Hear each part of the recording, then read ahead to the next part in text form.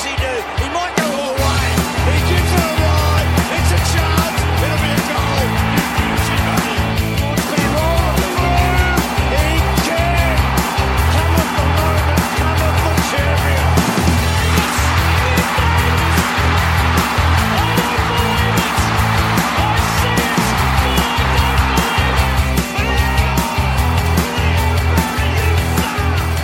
Hey everyone, welcome to another episode of the Swans Blog, SwansCast. In this episode, I am joined by Stephen Treloar from Over the Line Sports. Stephen, how are you?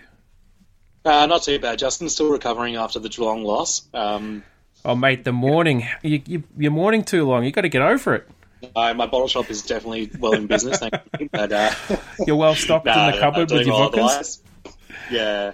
Yeah. Well, there's been a lot happening. So last night we had the Brownlow medal count, and the Swans were quite well represented. Very well. But the calls for Josh Kennedy to be All-Australian, or at least explain why he wasn't All-Australian, just keep getting louder with the fact that he polled fourth in the Brownlow, more than 20 votes for consecutive seasons, and same with Franklin, he got 22. Yeah, and and Tom Mitchell as well, who, come on, let's face it, he owes it to us for all the development we put into him. I think we should pat ourselves on the back for that one as well. 3 Swans, well, 1 former Swan in the top top 5. I think, something we should definitely pat ourselves on the back for. And also equal most votes with Adelaide, I think it was, amongst all the players. So, no, it did pretty well. It was a good year for us on the Brownlow front. I was a little bit apprehensive as to how we'd go, but no, very happy with that. Well, I have my Twitter feed going where I have my Franklin guesstimate, and I think I was being maybe a little bit too optimistic, and I think I had him guesstimated out to about 35 or 38 votes, but not even close. He ended up on 22, so worthwhile in the end. I think he did pretty well. He's back. He was the only non-midfielder in the top 10. Let's just the medal these days is just so weighted towards midfielders. It's ridiculous. And I know Tom Mitchell had a great season for the Hawks. He made All-Australian. There's been some commentary in the news recently about how the Swans losing him, made sure that we couldn't win a grand final, that sort of thing. The general Absolutely. sort of nonsense that we had at the start of the season. Complete bollocks. It makes me so annoyed when they bring up Tom Mitchell was the reason we did so badly. I'm actually happier with our midfield this year than I was last year. Yes, same. But the same thing happened in 2015 with Mumford, remember? When we started losing, it was like, oh no, you've lost Mumford, you've lost Jed Lamb. you lost so many players like Biggs and Membry. Swans. I'd kill it. I'd kill to have Membry at the moment. I think we're better off. Look, I was a bit bemused by some of the votes that he got. I still remember Treloar's handball hero, mimicking when the Pies beat them early in the year. That was pretty funny. He's pretty smart too. He loves to get the ball and handball it.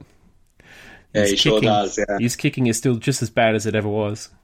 That's a good thing for the rest of the comp, because if his kicking improves to say a Josh Kelly's kind of class, becomes elite. Be truly once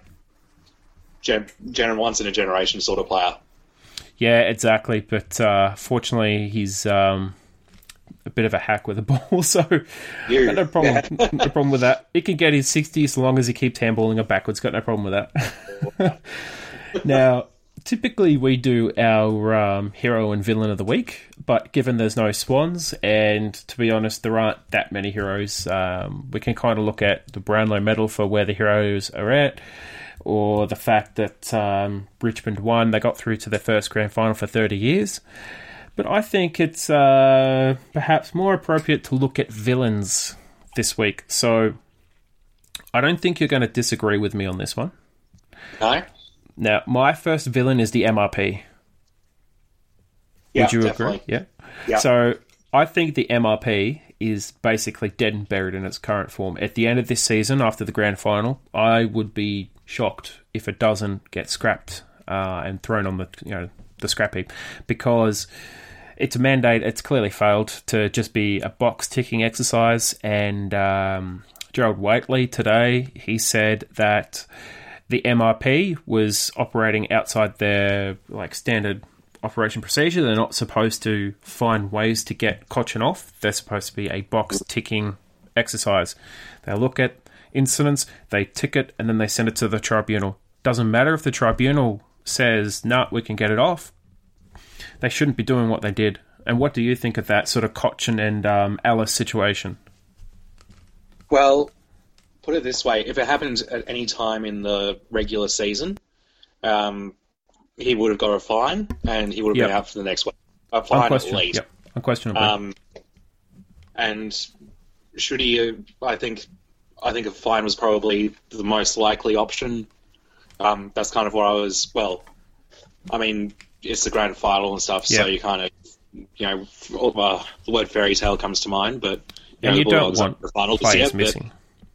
Yeah, true. You don't. You want it to be the best of the best, but at the same time, it's got to be fair. It's got to be fair, and it kind of rankles at me a bit that, and I mean, Josh Kelly posted a picture of, him having the ball and Cochin going in for the bump, and there are questions to be asked from this, I think. Yeah, definitely. Yeah, there are. And look, the MRP has been wildly inconsistent since its inception. I think it was 2004 or 2005. Yeah, somewhere around there. And I remember the very first big incident they had, which, and we're going to talk about him later, was the Barry Hall punching that fella from St Kilda in the guts off the ball. Stephen Baker? No. As a defender, he went to Brisbane. Bloody hell. I can't remember his name, but he went to Brisbane. I think he had a broken leg or something up in Brisbane, or he retired up in Brisbane. Maguire, that's who it was. Yes, Maguire, yes. And he whacked him in the guts off the ball, and Maguire was, on his all fours for about 10 minutes afterwards. And a bit winded. 45 metres off the ball, and somehow the MRP, baffling so, decided that it was still in play 45 metres off the ball. And I think that's precedent for grand finals. I mean, if you can't suspend Barry Hall for something that should get 2 to 3 weeks, it's disappointing, I think. Yeah. Now, the next one, and you raised this, but I agree with you on this one. Gary Ablett. He's one of the best players of our generation, but yep, the idea of him signing a contract and then wanting to go home and saying he'll retire if he doesn't get to Geelong and all that sort of thing. I mean, it gives the journalists something and us something to talk about during the off season. But gee, it's a pretty kind of big call for him to make, isn't it? It is, and he did it last year, and he's doing it again, and I think the Suns are well within their rights to demand from Geelong something really good in return. And they basically have. So as we're talking tonight, the kind of rumours, the whispers around the traps at the moment is the Gold Coast are asking for Mitch Duncan, who I'd call Geelong's third best midfielder behind Selwood and Dangerfield. I still wouldn't trade. That's not a trade that will ever happen.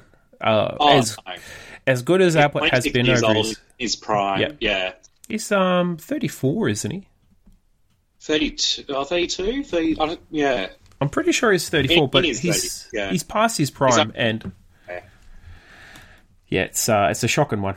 It's one of those situations where I think the Suns, they have to exercise their right to keep him. And if he doesn't want to play for the Suns anymore, they force him into retirement. Well, that's the thing. Well, I'm not sure if they can. If Gary says, I'm not going to play, I'm going to retire, his salary would still be on their books for the season. And that's when someone of Gary's stature from a financial sense, when that's out, you're basically shooting yourself in the foot for all 18, which... He's only 33, so... 33, there you go. Yeah, and he's behaving the way he is. Yeah. I'm with the Suns on this one. They need to call his bluff and force him to honour his contract. It's getting to a point, I think, where a lot of players have so much influence and they have so much flexibility, but also the clubs are giving them too much. It's more along the lines of, we don't want any bad play or any bad blood in our change rooms. We don't want any disruptive players in our change rooms. If you want to go, we'll get rid of you. And we'll let you go to where you want to go, and we'll make a deal with that club. It's ridiculous. I think I do agree, and I think that in terms of trades, power should go back towards the clubs a bit more rather than the players. It has to. Yeah. I mean, they're the big players in it, and well, I still remember when Buchanan and Dempster and Schneider were on holidays, and they got traded. Yeah. It wasn't even a case of, do you guys want to leave? It was phone call. You guys have been traded to St Kilda and Brisbane. Pack your bags when you get back home. It was shocking. These days. It would never happen. No, the players would go, my manager's going to tell you to nick off, and I'll go wherever I want when I get back. I mean, there was an article I saw about Mitch Brown, who was at West Coast. There was an article about how he kind of felt and reacted when they said BZ listed. Yes, I remember this one. It was a good article too. Yeah, it was really good. It was kind of one of those rare, kind of real, honest articles and interviews. It was I might post links in the comments for the for this podcast if anyone wants to have a read of it. But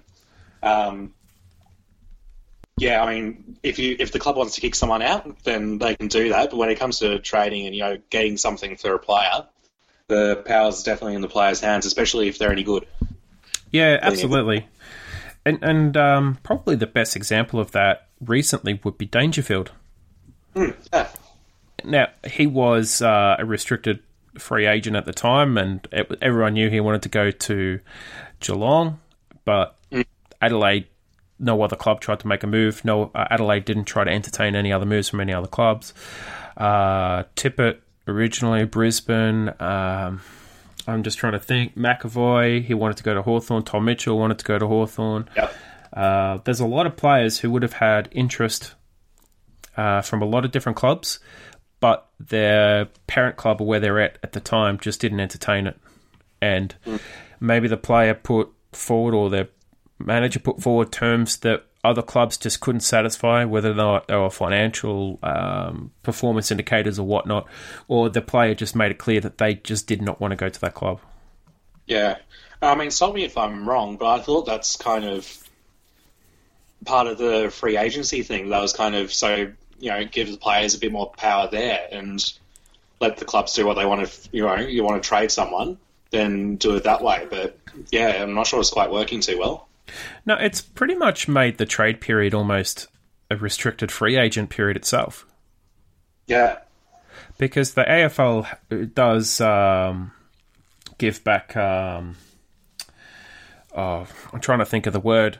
So when compensation. What's that? Compensation. Compensation, yes, exactly. So the AFL gives back compensation to clubs when their players leave through free agency, which that's a flawed system in itself. But that's what they do for equalisation. However, the fact that players are demanding to go to clubs and the clubs have to trade, you're getting trades that would never happen. Value is non-existent, or the value is just so inflated over the top. Tom Mitchell for pick 14. Yeah, exactly. Or I think if he went to his true value, and especially given what he's done this year, he'd have to be a top 10, top 5 pick sort of thing. He'd be basically 2 first-round picks. Yeah. And you could say the same for, I think, Zach Tui, Zach Smith at Geelong, Henderson as well at Geelong. So a lot of clubs have tried to load up on those players. And I remember Judd, he was the first probably major value trade of the this century, or at least this decade, or the last 20 years rather. And he went for what was considered not even his value at the time. But he made it clear that he would only go to Victoria, and he'd only go to one of two clubs. And one club very early on said, we can't afford him. So, and that was an instance of West Coast with their hands tied behind their back. But look, they got Kennedy, and in the end they made another grand final, and I think Judd played maybe 3 finals at Carlton. And got a North Smith, Brownlow, didn't he? He got another Brownlow, endless best and fairest, because everyone else at the club sucked. So, I mean, he had no. It's basically Abba the Suns. He had no competition. You know, I think he's one of the best. Yep, go. Yeah.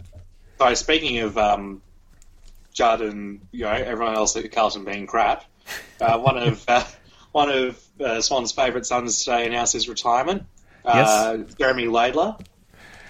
Thank you, Mick Malthouse. Oh, praise be. I mean, he ruined Carlton. He helped the Swans, and I mean, what can't the guy do? That was by far the most shocking delisting of that period. That was, I remember reading about that and seeing Carlton delist Jeremy Laidler, and I just remember thinking, what the hell is Malthouse doing delisting one of their best defenders? I'm glad we picked him up. During that time, we were kind of going through a transition phase in terms of our list and our defence. Laidler was so good for us in that regard. Absolutely. He's been such a good servant of this club.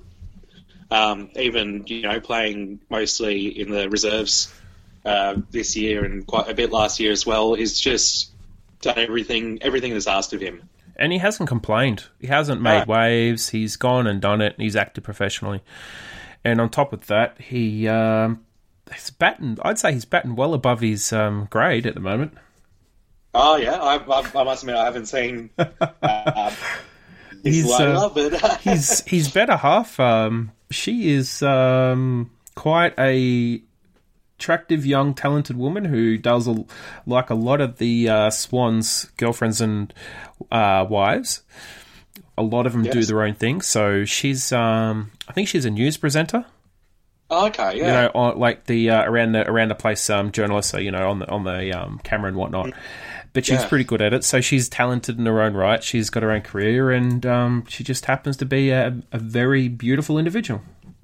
Well, Jeremy, tell you what, you deserve the best, mate. Good luck to you in the future. I tell you what, he's actually going to be one of the academy coaches in the future as well. So it's great to see. Absolutely amazing. Yeah, he's still with the club. Again, thank you, Mick Malthouse. It's pretty amazing that the club has managed to retain a lot of their former players. So you've got Nick Davis, Reece Shaw, I think Michael O'Loughlin, he's doing some work or did some work at the academy. Yeah, he was one of the academy coaches a couple of years ago. I don't think he's there anymore, though. Yep. He also did Australia Institute of Sport, and then you've got...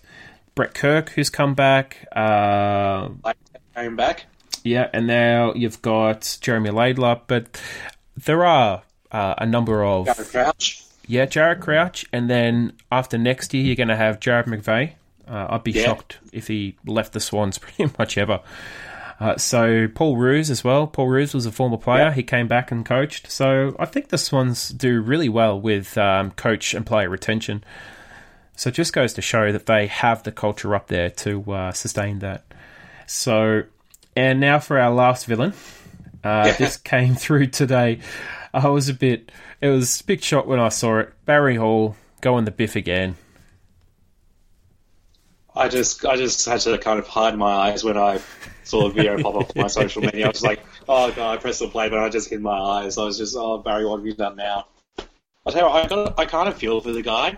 Like, yeah, obviously he's had problems with his anger management for a while now, and like we were chatting before we started recording, and we really did think that he kind of turned a corner on that regard. Absolutely, and he did that face to face with Brent Staker just 2 months ago. Yeah, and that was that in itself was superb viewing. Just, he said he's changed, he's turned a leaf, he's got his kids and he doesn't want to be known for that anymore. He doesn't believe in that sort of thing. And then you see him doing that almost Brent Staker clone act on the field, but except this time he's gone with a slap. It's just like, come on. Tiger can change its stripes, but it's always the same or something. It's always a tiger. Or leopard spots, yeah. But we were talking about MRP being the villain. Yeah. Barry Hall only gets 1 week for that. Yeah, MRP needs a full season, I think. Yeah, it's not just the pros that have problems with that. Yeah. Yeah, absolutely. So let's go through some recent happenings at the club. We'll tick on the Brownlow later on. But after we had our last podcast, we had our first round of delistings announced. And to be honest, there was, I would think, absolutely no surprise who was delisted. We have Michael Talia. He played 1 game for the club. And I believe he played about 60 minutes. That was about it for the senior team until he did his foot. Yeah, and then later on last year, he did some, back alley shenanigans, and that pretty much stamped his ticket. Everyone knew at that point that he wasn't going to get another look in unless something drastic happened. And as it was, he got delisted. And to be honest, he wasn't really worth it. I would be surprised if any club picks him up other than as almost a rookie for depth. Then you've got Leonardus. He didn't get any look in. He looked okay in the NEFL, but I don't think he'll get picked up again. Then Brandon Jack, his AFL career is pretty much done. I think he played around 27, 28 games for the Swans. Not many. No. He only had 1 game this year as well. Yeah, and he's just never been really up to that AFL level. You kind of see on social media and stuff, so people saying, from other teams, like, can we pick him up as is this guy any good sort of thing? But nah. It'd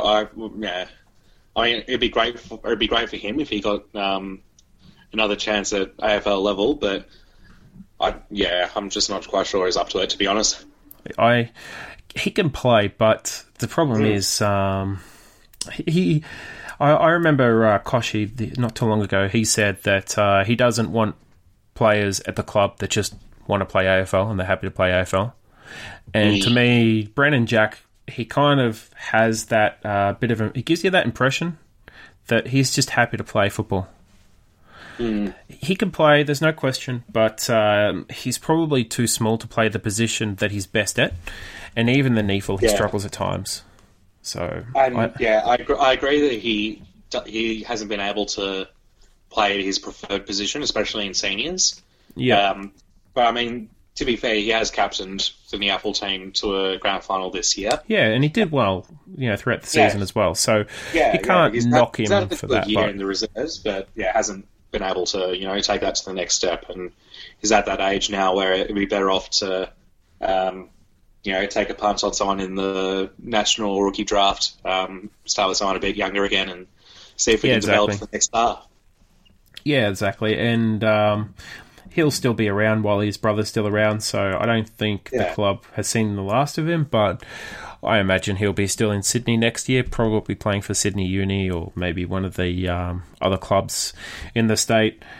Then we also had Sean Edwards with the bizarre retirement announcement. I was really surprised by this, given the fact that he was twice elevated in the season, and I think he was twice named as an emergency as well.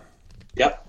I was quite a bit sad actually to hear that, because this guy has got talent. I think it's pretty undeniable that when he's on, and I recall him in some Essendon games, he can be a game changing sort of player.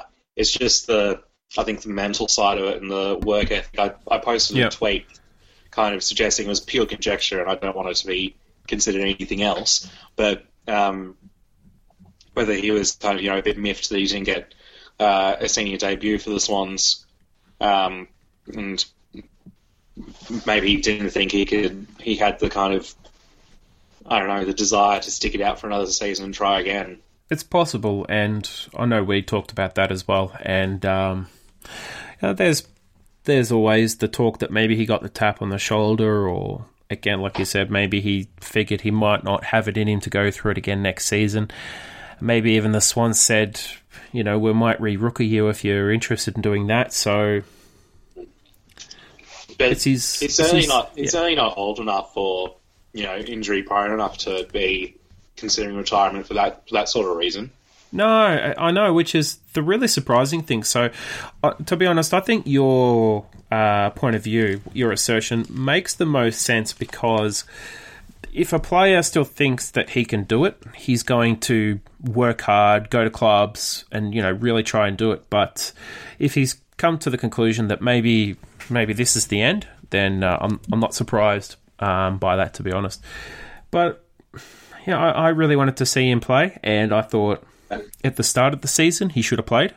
He was definitely one of the better players in the preseason cup. He was actually pretty good in the preseason cup, along with. And it was great for the reserves as well. Playing he was, yeah. Defense, forward, on the wing. He was, playing everywhere. Look, he was his best performances came on the forward flank and midfield, and he looked a cut above when he played in the midfield. So it's disappointing, but best of luck to him, though. Definitely best of luck. And he joins Jeremy Laidler as having retired. And as we said before, Jeremy Laidler is going to stick around as a coach. But the great thing about his season is, despite the fact that he only played 3 games in his last season, he still made the NEFL team of the season on the halfback flank. Yep. And he had a pretty good grand final. So, along with Marsh, I thought those two were among the better players. They were certainly the best defenders. It's a bit disappointing to see him go, but he has been a wonderful servant for the club. And to go with other shuffles, last week, Henry Playfair announced that he's going to move on from the club. I think he played just a handful of games. I'm not sure how many games he actually played for the club.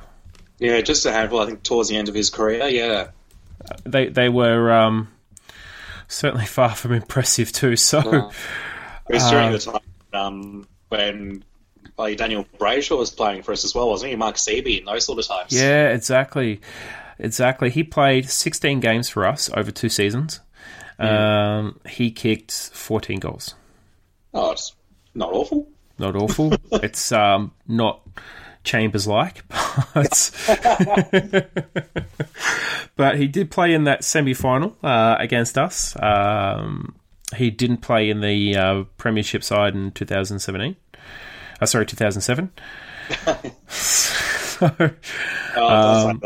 Now I'm just sad again. But look, I think he's done well for the club. He has been a forwards and defenders coach. He was a forward coach in our Premiership season, which I thought was probably a very good achievement, considering he wasn't. We had no forwards. We had no forwards, and he wasn't a particularly good forward. He was. I think he was. What position would you say he was? Like a full forward? I wouldn't be able to tell you. I would say he's either a full forward or a centre half forward. After 68 games, he kicked 43 goals. So he actually had more hit-outs than goals. So I'm not quite sure what position he played. I don't know, was that maybe third tall forward target, but then he pinches. God, he's tall for a third tall. Well, I'm talking about third in terms of quality, not height. Oh, yeah, in terms of quality, yeah, he's 198 centimetres, so he's a very tall boy. But I think he's done well for himself as a coach. And he'll have learnt a lot. And he's only 34. Yeah. I'm surprised by that. So he's had 10 years with the club, playing and coaching, and I think he's been great for the club in that time. And even when he didn't play, he was never one of those guys to step out of line. He was very professional, never complained. Yeah, and now he's off to St Kilda as an assistant coach. So yes, exactly. So might see him as a senior coach one of these days. Yeah, we never know. But look, I think he'll do good things at St Kilda, and he'll help build their culture as well. So yeah, definitely. good luck to him. Now, let's have a bit of a chat about the Brownlow. I don't know how much you watched, but I watched from the first round onward. Did you watch any of the red carpet? I've seen some of the pictures from the red carpet. Unfortunately, I was coming home from work, so I didn't get to sit through the 3.5 hours of riveting television that always happens on Brownlow night. When Brendan Favola isn't absolutely off his tits. Thank God Brendan Favola wasn't on this time. Well, I tell you what, at least that's entertainment. God. Oh man, to be honest, they might have actually needed him at some points. It was a bit dry and a bit boring. Yeah. But I've caught up on all the things that happened. I just want to state right off the bat here, Jeremy Howe was robbed of Mark of the Year. Oh, yeah. Yes, agreed. Yep, and I think Daniel Rioli was not Goal of the Year. Nope. Not even close. Yep, but anyway, there you go. Did you see the selection panel? Did you see the selection panel for Goal of the Year? Mick Malloy, Bartlett? Yeah. And I think Richo. I think Richardson or... They're all bloody Richmond supporters. That's ridiculous. I saw the selection panel. I was just like, "Are you bloody kidding me? What the? That's ridiculous. That's ridiculous." The All Australian. You gotta laugh at that. It's either you laugh or you cry. the All Australian was stacked with Richmond players or Richmond people associated or linked to Richmond, and then the voting panels were stacked with. It's the same thing again. People connected to that club, so it's just you scratch your head. And I know we've talked about the MRP, but you've got Dangerfield coming out saying it needs to be changed. You've got what's his name who quit this year? He was from Geelong. I've got a mind blank. Number 3, Bartel. So Bartel quit. He said it's too rigid. They don't take into account footy acts, but. He's kind of treating it like the tribunal, and some of the things he was saying, like they have conversations about was he trying to do this, and then they have another player come in and go, no, he was trying to do this, and then they just sit there for like an hour trying to convince each other. When really they have that kind of rubric of intentional careless and then severe high or low impact all that sort of things. Exactly. It really shouldn't take longer than 10 minutes, and it should just be them sitting in a room. Tick boxes. Right, it's this. Tick a box. Yeah, exactly. Straight off to the tribunal if they don't like it. There needs to be less kind of umming and ahhing and did he, didn't he, and all this kind of... Oh, they just dilly-dally and... Picking these ridiculous interpretations, Not only is it not consistent, it's completely inconsistent, but it's also completely unpredictable. And there always seems to be different scales of punishment for different players. And there's always different scales of punishment for different games. So, you've always known... Someone said that Buddy Franklin gets a pretty good deal sometimes from the MRP. But he hasn't done anything recently to... Not recently. It was last year, wasn't it? When he did a bump. But, I mean... But he copped him in the shoulder. It was shoulder to shoulder. Yeah, exactly. It was shoulder to shoulder. And it was a massive bump, but the guy just... whacked his head on the ground. There was nothing in it. Nah. It's just... I remember Chris Judd getting off for eye gouging. Oh, God. And then he got off for almost dislocating some guy's shoulder. Yep, the chicken wing. Chicken wing. Sirioli got off for chicken winging. I think, was it Judd and Campbell Brown? The eye gouging? I just have to kind of restrain my inner... Stephen's goal, pressure point. Pressure point. Points. And... I couldn't believe it at the time when the tribunal actually allowed Campbell Brown to do testimony to say he didn't actually get him in the eye. When you could quite clearly see on the video, his finger was like an inch deep into his eye. Oh, God. Yeah, look. Enough of that. I'm just shaking my head. Right. You can't see it, and... Yeah, and listeners, you can't see it, but I'm just shaking my head. I'm shaking my head too. Look, it's we could do 14 episodes on this every year, and we'd still never get to the end of it. But look, The Swans did well at the Brownlow. Kennedy finished number 1 for the Swans with 23 massive Brownlow votes. So that's another great season from him. You know, considering his slow start as well. And overall, he finished 3rd. Then you had Franklin. He had 22. So he finished 4th overall. Now, this is also taking into account that Dangerfield was suspended. So being ineligible, he finished 2nd. But because he was ineligible in the overall rankings, he doesn't exist. So he may as well have had 0 votes. And Parker finished with 16. So the Swans were very well represented. So also we had Sinclair. He got 3 for his game against St Kilda. Yes. Chief got some votes. Reed got 3. Yep. So I'm trying to find them all. So Reed got 3. Rowan got 3. Heath Grundy got 2. Now, can I just butt in there? Yep. I am absolutely thrilled that Heath Grundy got some recognition. I know. Bloody hell! Like midfielders what does it award, take? Like the midfielders have the Brownlow, the forwards have the Coleman. There's nothing to kind of give recognition to a damn good defender. And I mean, honestly, if that was weighted well at all, Grundy would have to be in the top 15 or something. And if they measured that in, he's just yeah, absolutely. In terms of lockdown defenders, he'd be I would say. Definitely top 5 in the comp, I reckon. Oh, yeah, absolutely. No question about that. And the thing is, the umpires don't see that. They only see the players of the ball, which is why there's always an asterisk on this award because although it's the AFL's highest award, it really kind of really is only focused on one set of players or at least the really, exciting players. Bontempelli for one. How he got top 10 baffles me. He had such a underwhelming season, and yet still gets top 10. Like, I know. More shaking of the head. Oh, look, I was, man, I was shocked to see Dangerfield almost finish with the highest number of votes. And I was shaking my head every time I got 3. Against Collingwood, where he had 32 disposals, 11 clearances, 5 or 6 tackles or something, didn't get a vote. I know. And he missed out on being first by 3 votes. Yep. I'm just thinking the AFL kind of maybe saving themselves a bit of embarrassment or something like that. I'm just suggesting. I don't know. I have any proof to back this at all, but tell you what, I don't know. It's just one of those.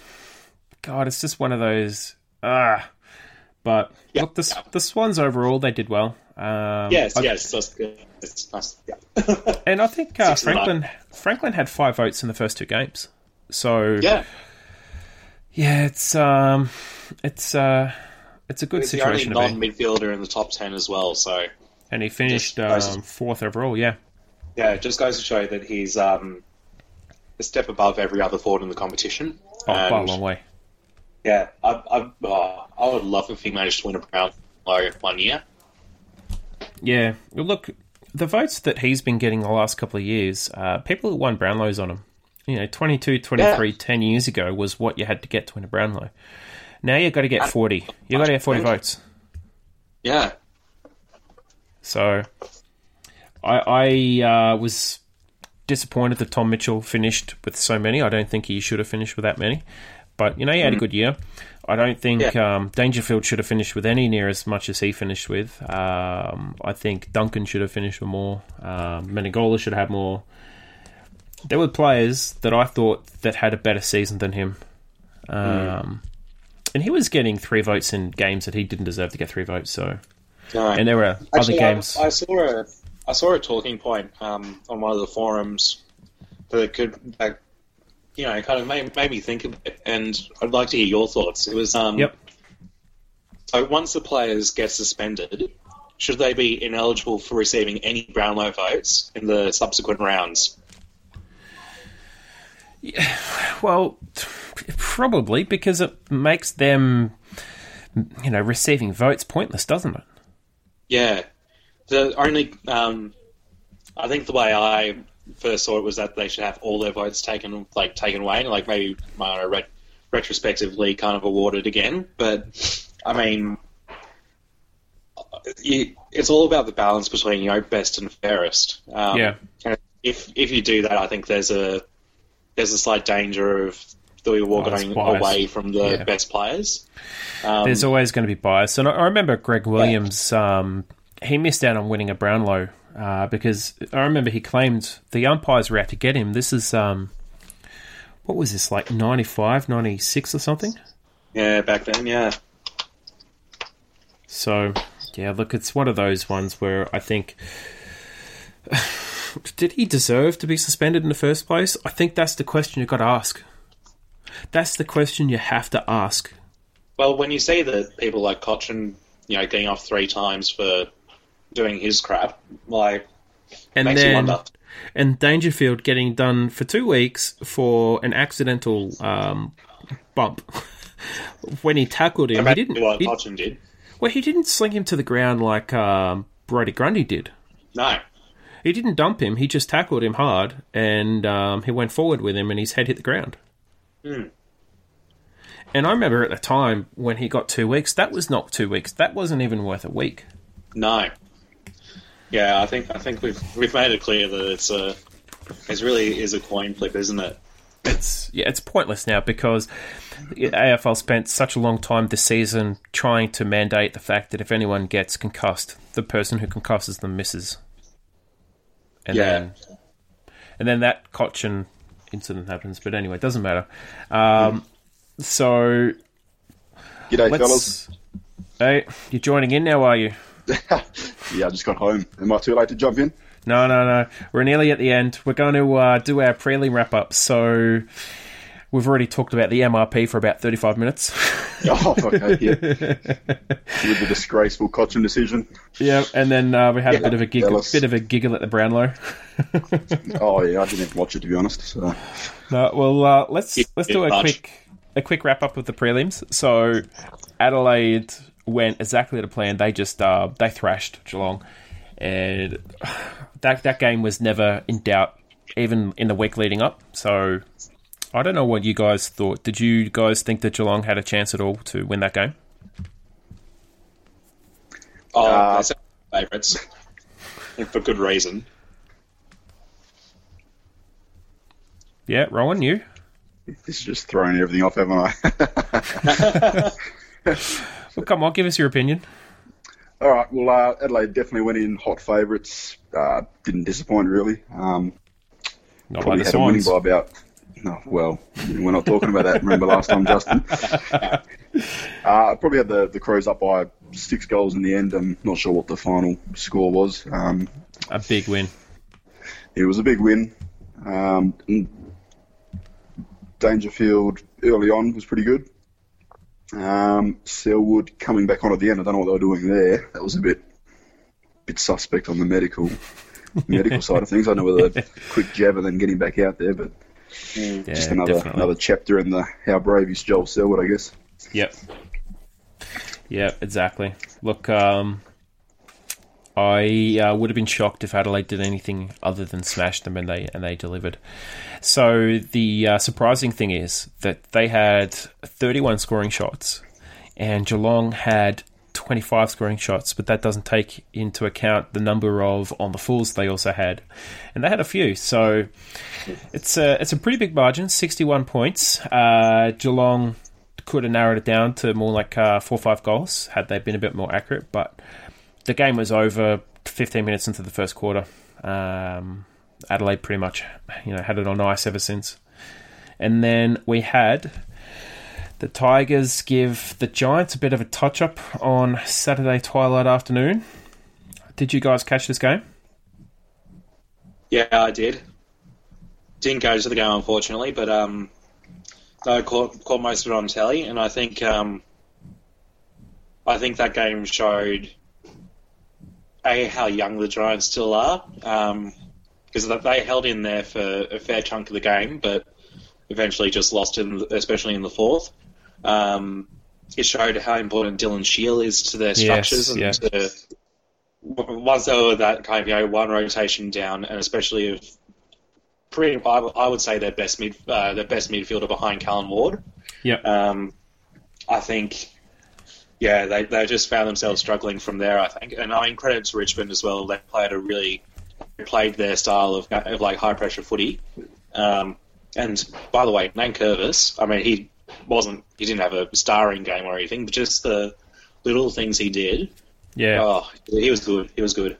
The pressure was sensational, especially his tackling and physical work. It was very Mumford-like. Mm. And Rowan?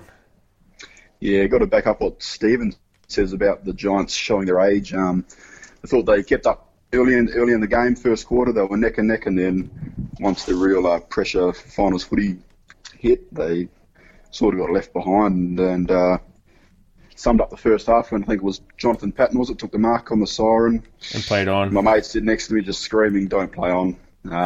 Next thing he's tried a little cheeky handball over the top. Don't know what Green was doing calling for it in the first place. It shouldn't have been, but no. Probably just showed the immaturity. I mean, they've got the raw talent, but until they sort it out between the ears, they're going to be perennial shooters. Yeah. And I think Stevie Johnson in the third quarter, they had plenty of opportunities to get back in the game, if not draw level, go ahead in the third quarter. And Steve Johnson had two excellent opportunities. The first one, the commentators were saying, I think it was Basil Zemflis and whoever the other Tigers person was. I think it was Richo. And they kept on saying, he's too far out, he's going to play on or he's going to dish it off. And then I can't remember what he did on each one of them, but I know the first one was just a terrible turnover. And then he had another opportunity from closer in, but he was on an angle. And then he did the same thing again, and it was just another horrible turnover. Yeah, it was a handball to someone under pressure, and I think... Oh, that's right, the hospital handball. And it just went straight up the other end for a goal. Straight up the other end. And I think it was Stevie J in that third quarter, his decision-making. I'm not sure whether he was just out of confidence or lost his mojo or something. But also Heath Shaw as well had a couple of really, really bad moments. He had a shocking final series. Those are the guys who... the Giants brought in to give that sort of experience and level-headedness and, composure in the big moments, and that just really didn't happen. No. And I thought, overall, Shaw had a really poor final series. He showed... Maybe he's getting to the end, and maybe he's just down on confidence. But in the first final, he was making some absolute horrendous decisions against Adelaide. He got... burnt something shocking by Betts. So, look, Dylan Shield going off was probably the one moment that changed a match. And the Tigers, they may have always gone on to win it, but I think had Shield been there for the whole match, I think that could have been a lot closer. And I think even the Giants could have led in the third quarter. They certainly would have led at halftime. Yeah.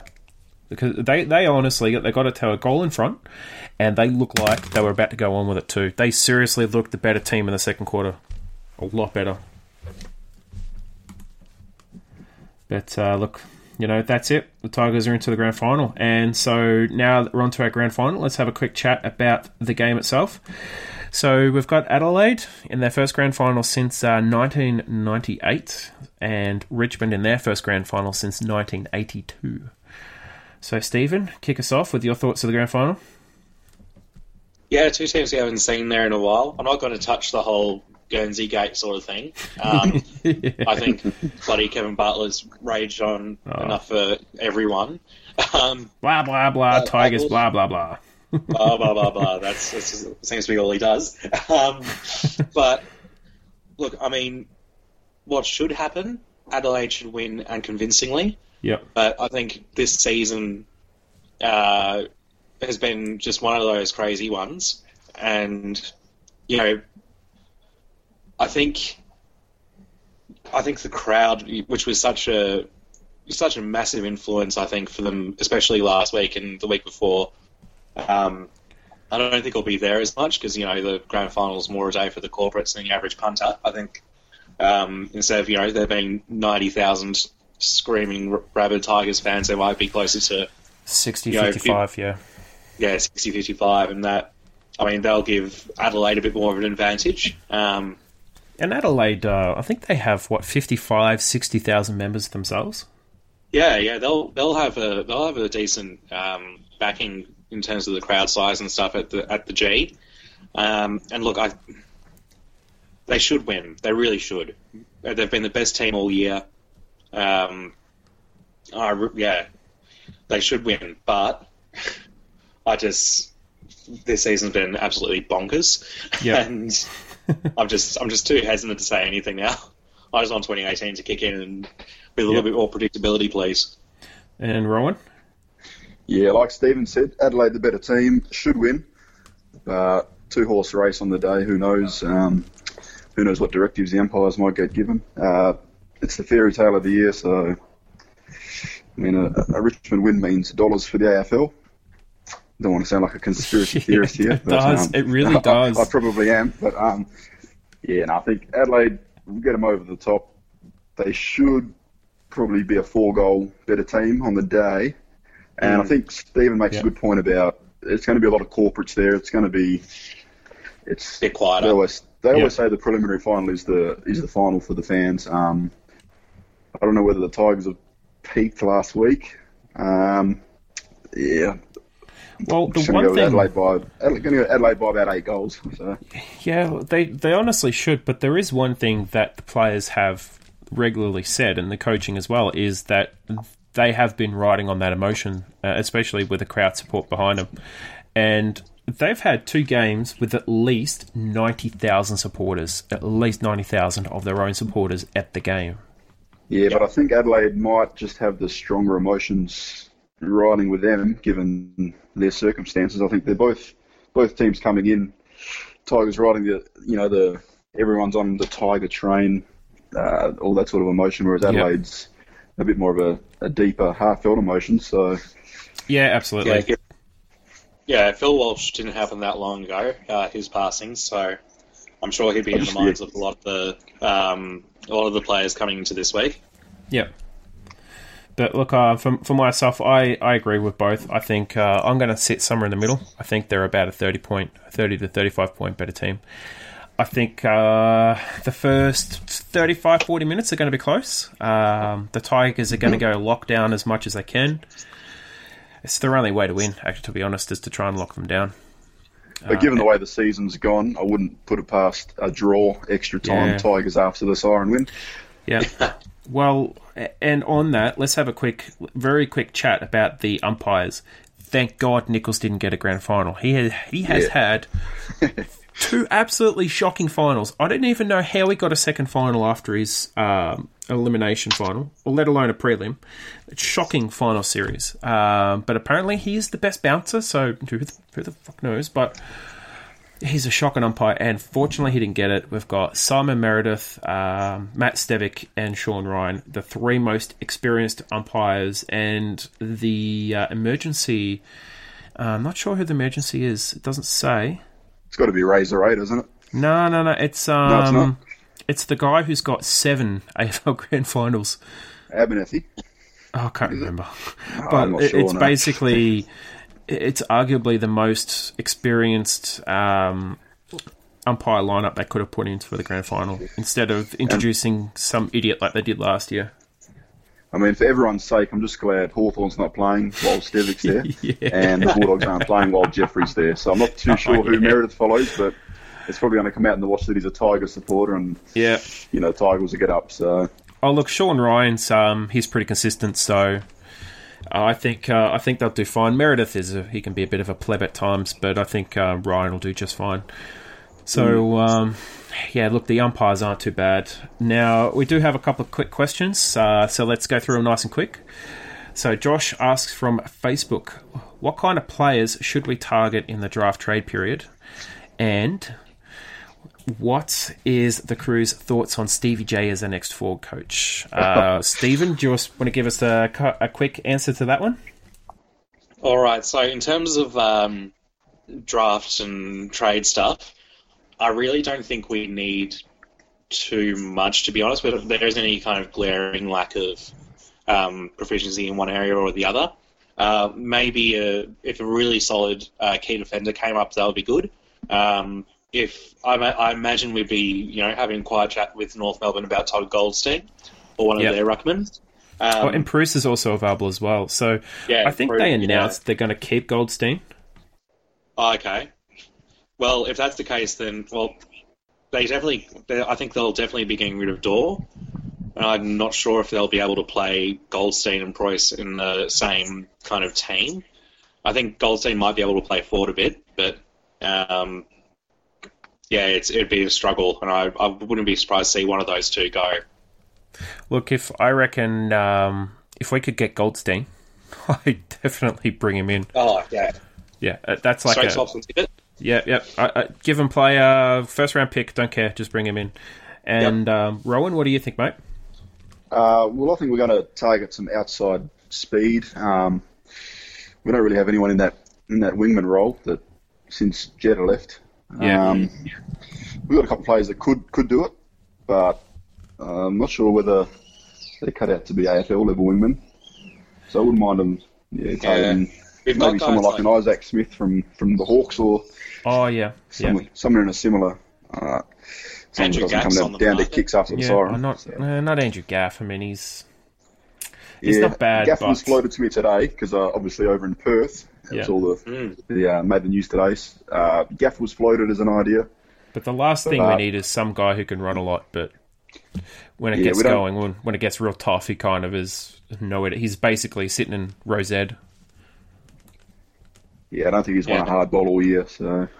In terms of outside mids, though, we've got Foreign developing, and I've still got kind of high hopes for him. We've also got an academy boy who is eligible this year, who was in the Allies squad, so played in the under-18 championships. James Bell. Now a bit on him. He's he's a kind of that classy outside mid. Got a bit of dash on him. Was in the Western Sydney Wanderers other football academy. Until I think it was about 11 or 12 and made the switch to the Swans Academy. In terms of where he'll go, I'm thinking maybe very late in the draft we might even be able to just rookie him.